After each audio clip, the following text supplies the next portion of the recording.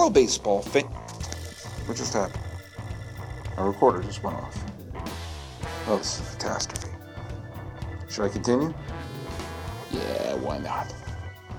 Hello, baseball fans, and welcome to Sully Baseball Daily, the podcast we talk about baseball 365 days a year, unless it's a leap year, and then we're going to do another one. I've been doing this every single day since October 24th, 2012, and I'm your host, Paul Francis Sullivan. Please call me Sully. I'm recording this from Sully Baseball Studio in Palo Alto, California, the birthplace of Oakland A's manager Bob Melvin, and just a line drive from Sunken Diamond, the baseball home of the Stanford Cardinal. Well, as you know, this introduction is going to change pretty soon, because pretty soon I won't be doing it every single day, but I'll be doing it every single week. And I actually posted something on Twitter, and you can follow me on Twitter at Sully Baseball. I put a little poll out there, and I may just continue doing this poll to see if I'm getting consistent results here. If I'm going to put this on one day a week, what would that one day be? Now, some people suggest maybe I do it Monday, and I really didn't want to do it on Monday. I really felt that I wanted to be able to not start the week with it, and I wanted to be, I don't know, it felt strange just having one on Monday. I don't know why. So I posted this, Tuesday, Wednesday, or Thursday, which would be, I knew I couldn't do it on the weekend. So Tuesday, Wednesday, or Thursday, which one? And of the people who voted in my little poll there, Wednesday is overwhelmingly the favorite at 71%. But this is only one day, only a small sample size, so I'm going to go out and put the same poll out there again. I'm still figuring out the format. I'm still trying to figure out how long it's going to be. There's probably going to be a monologue and probably going to have a guest, and then have my features, who own baseball for the week, and also the team that should have won. I was toying with the idea of renaming the podcast Sully Baseball Weekly. But you know what? I'm going to keep it simple. It's just going to be Sully Baseball. That's what most of you call it anyway. So, Sully Baseball. I'll drop the daily, because it won't be daily, but there you go. I feel like it's a little bit of, we're counting down. There's only like a dozen or so left of it going to be daily, and then it's going to be a strange time for your pal Sully. But hey. You know, I'm learning not to take this as a sad thing. This is going to be a positive thing. The quality of the shows are going to be high. And here's the thing I'm going to need you all to do. Here's the thing I'm going to need. All of you are going to have to do this for your pal Sully. Okay? I need you to, and do this today. And if you do this today, respond back saying, I did this, hashtag applesauce. Hashtag applesauce. If you go to iTunes and write a positive review. Okay? I'm not going to change the RSS feed. You're not going to have to resubscribe. I'm not going to do any of that. If you're subscribed to me on iTunes or Stitcher or all that shit, then you can. It's going to still remain the same. Okay? But it's just going to be renamed Sully Baseball. And leave a positive review on iTunes, because that sort of stuff helps. And I'm going to see, because there's been, some people said your listeners will grow. The number of listeners you have will grow if you have it on one day a week, because all the people who listen throughout the week, they're all listening on one day. Now, that was the same mentality that got the regionalization of the baseball playoffs in 1995, which did get high ratings because all the people watching baseball were watching at the same time, but nobody liked it because everyone wanted to watch their own team. All right, it doesn't matter. We're going to give it a whirl. We're giving it a whirl. Let's give it a whirl. Let's have some fun here. And, come along. This should be fun. You're still going to have Sully Baseball, and I'm still going to do my thing. It's about changing and adapting. And it's about figuring out how people consume their media. I've been talking about that with baseball for a long, long time. What I talked about in yesterday's podcast was about the Blue Jays being blacked out throughout Canada, which is batshit crazy. I'm sorry, Ray. I'm swearing a bit today. But I was thinking, and I actually couldn't remember if I brought this example, if I brought this this analogy onto the podcast. But you know what? You'll forgive me, so I've done more than 1,600 of these if I've repeated a couple of things from time to time. But I really was thinking about this because the change in terms of how we view, how we consume, how we enjoy our entertainment is really at the threshold of so much of what I'm talking about on this podcast. And the medieval point of view that you only follow baseball via the radio, by the newspaper, by going live or watching TV, is not understanding the way that we consume things today, and that there have been examples in the past of in other forms of entertainment where the one thing that was looked upon as dangerous, the one thing that was looked upon as threatening, suddenly becomes, this is doable. This is an improvement. This actually makes life better. Now, I've used the baseball analogies left and right. Baseball was terrified of putting games on the radio because they would lose fans. What they found out is they gained fans because people who weren't going to the ballpark were starting to follow it on the radio. And they got invested on the radio and got invested in the game live on the radio and wanting to go to the park. So they saw families come to the park. They saw an increase in attendance and an increase in interest. But that's always the case when people, when there's a fear of something new, once you start embracing it, and that something new is how people have changed, you embrace the change, you wind up winning. I'm going to give two examples in the world of entertainment. And I find both of these examples fascinating because they took place in right around the same time. But it was the concept of home video. Now, home video was looked upon as, if not the enemy of movies, it certainly was the dumping ground. You made your money at the box office. You made your money with movies by going to the theater. That was your bread and butter. When it was all said and done, they slap it on tape. But they held off putting big movies on tape. You remember that? Or a film like Star Wars, or E.T., or The Godfather, or Gone with the Wind, like the most popular movies of all time, were held off on videotape for a while. And usually took a few years after a movie came out before it found its way onto tape. And one of the reasons was the mindset was putting the film on tape meant you no longer had the ability to put it in theaters. Now, the theaters element, there used to be a mindset of you put your big, huge movies in just a couple of theaters, so it created this interest that people had to go out, and that theater would always be packed. You would play there for a year. But if it was a kind of a film you wanted to dump, you put it in a bunch of theaters at once so you can make all your money at once. That was the mindset. And then Jaws came out. Jaws was released wide initially, and they found out that all those theaters were filled, and they made more money than they could possibly imagine. And now that's the way they do it.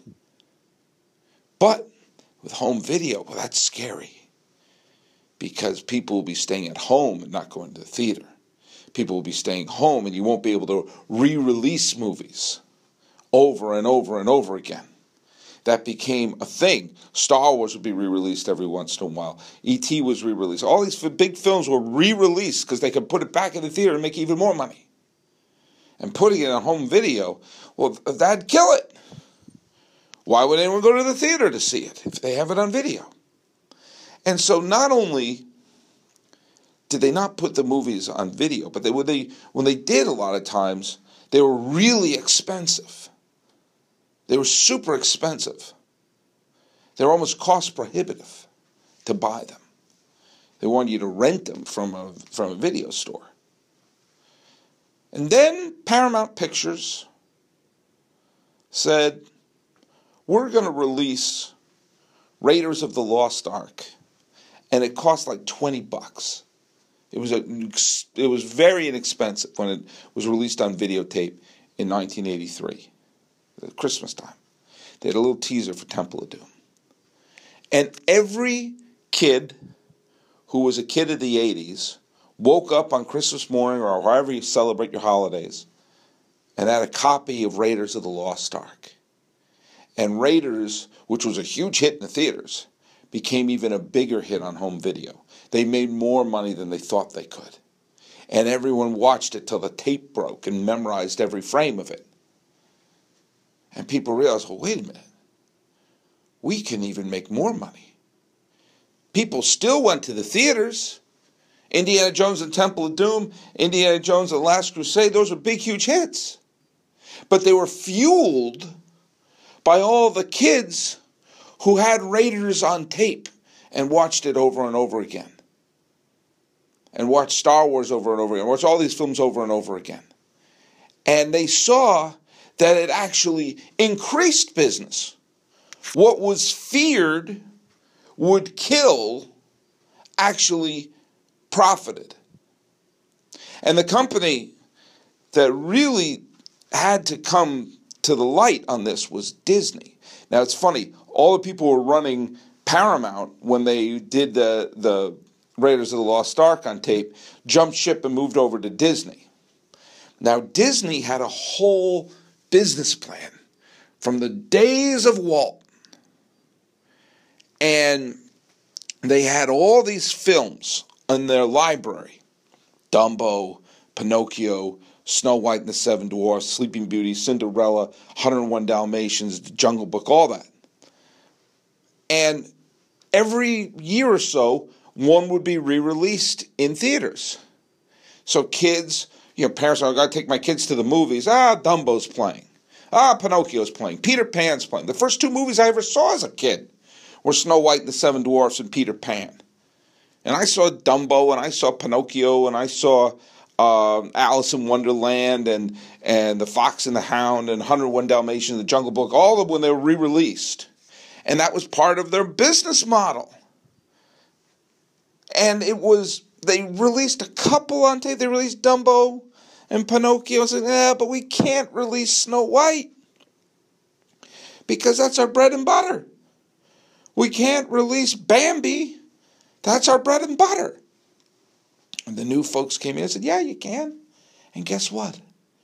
Every family in the world bought it. And when they came out with new animated films, people still went to go see them. Lion King, Little Mermaid, and everything.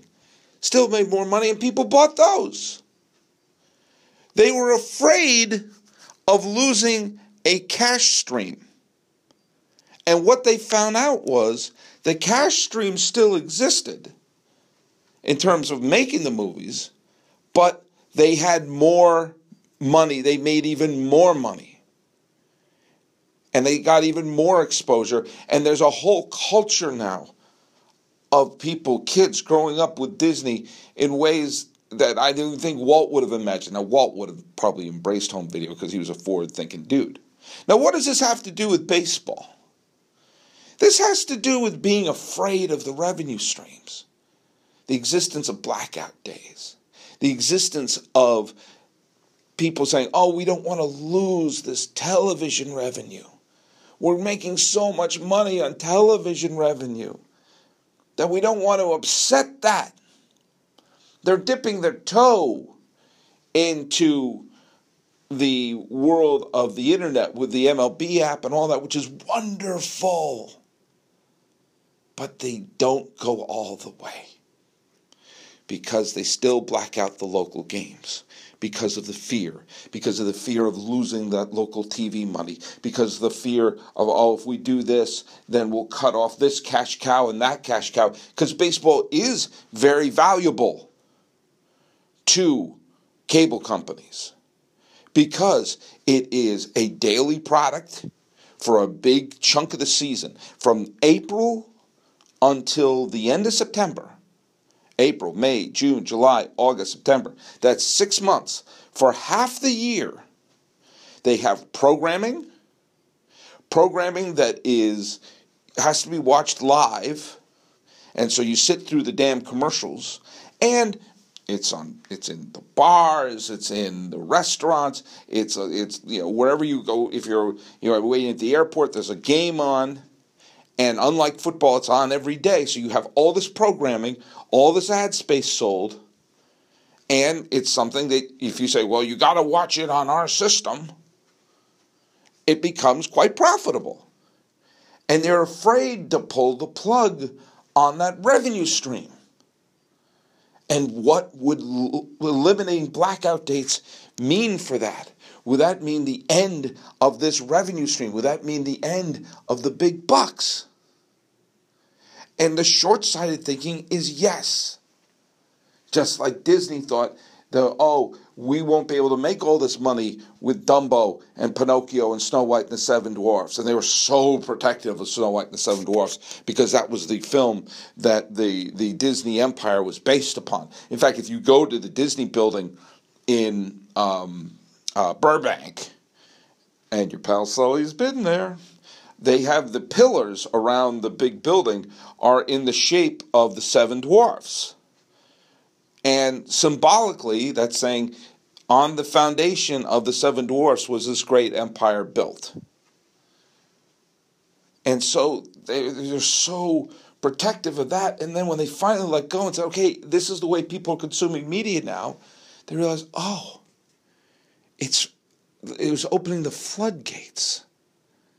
They couldn't print money fast enough because that's how people consume.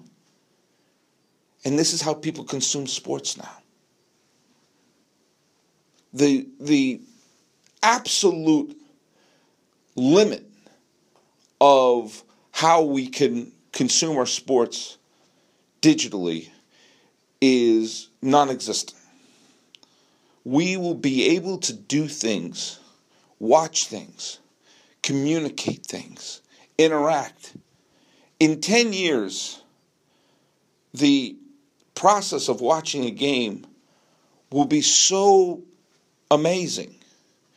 There'll be virtual reality probably. You'll have helmets you can wear. You could have things where you can type in stuff and the stuff is popping up all over the place, interacting with people you can't even imagine, seeing, I want to watch this from the shortstop's point of view. I want to watch it from the second baseman's point of view. Click, click, click, click. And guess what? If you want to watch it on TV, it's still there. Just like if you want to listen on the radio, it's still there. If you want to read the games in the newspaper, that's still there. They'll always still be there. But there'll be new ways because that's the way people are consuming things. When home video was exploding in the 80s, it wasn't enough to just say we're going to go to the theaters. It was we want to sit and watch it in our homes. And if we're now in an age where we're not tied to the television, and there's a whole generation of cord cutters who don't see the difference between CBS and a YouTube channel. I'm going to sit down. You got to watch the game sitting down at this sofa. No. You got to adjust to them. They're not going to adjust to you. And as they found out with Raiders, as they found out with Snow White and the Seven Dwarfs, guess what? It can be even more profitable. If the thing that is causing these decisions to be made is money, then listen to your pal Sully. You will make more of it. You will have the customers. I've said this before. I made this point yesterday. You cannot say we want young viewers and in the same breath say, we want to black out local dates. You can't have both. Both are not possible. And so we move forward. Learn. Learn not from some kumbaya, looking through the knothole, this is when it was a game, but pure capitalism. Pure, let's make piles of money. If that's your motive, then your pal Sully's got your back. Because we're going to consume it. And this is the way people watch stuff now and like stuff now. And some other sport's going to figure it out. The NBA is currently, the people who are running the NBA and a lot of the owners of the NBA, they're all tech people. There's a lot of tech money. It's not old money. It's not a bunch of people who are like, oh, we've owned this team forever and this is handed down from my pappy. No, a lot of tech people,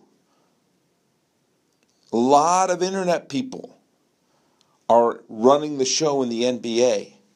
And they're going to figure it out. Figure it out ahead of them.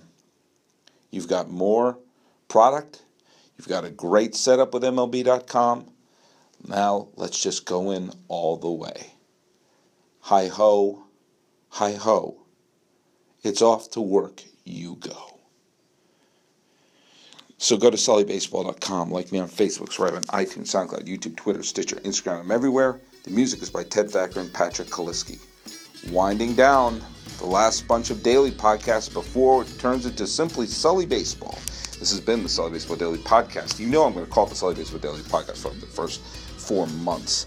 For the 21st day of March 2017. Is it the vernal equinox? Is it sun equinox? I don't know. Whatever equinox it is, I'm your host, Paul Francis Sullivan. Please call me Sully.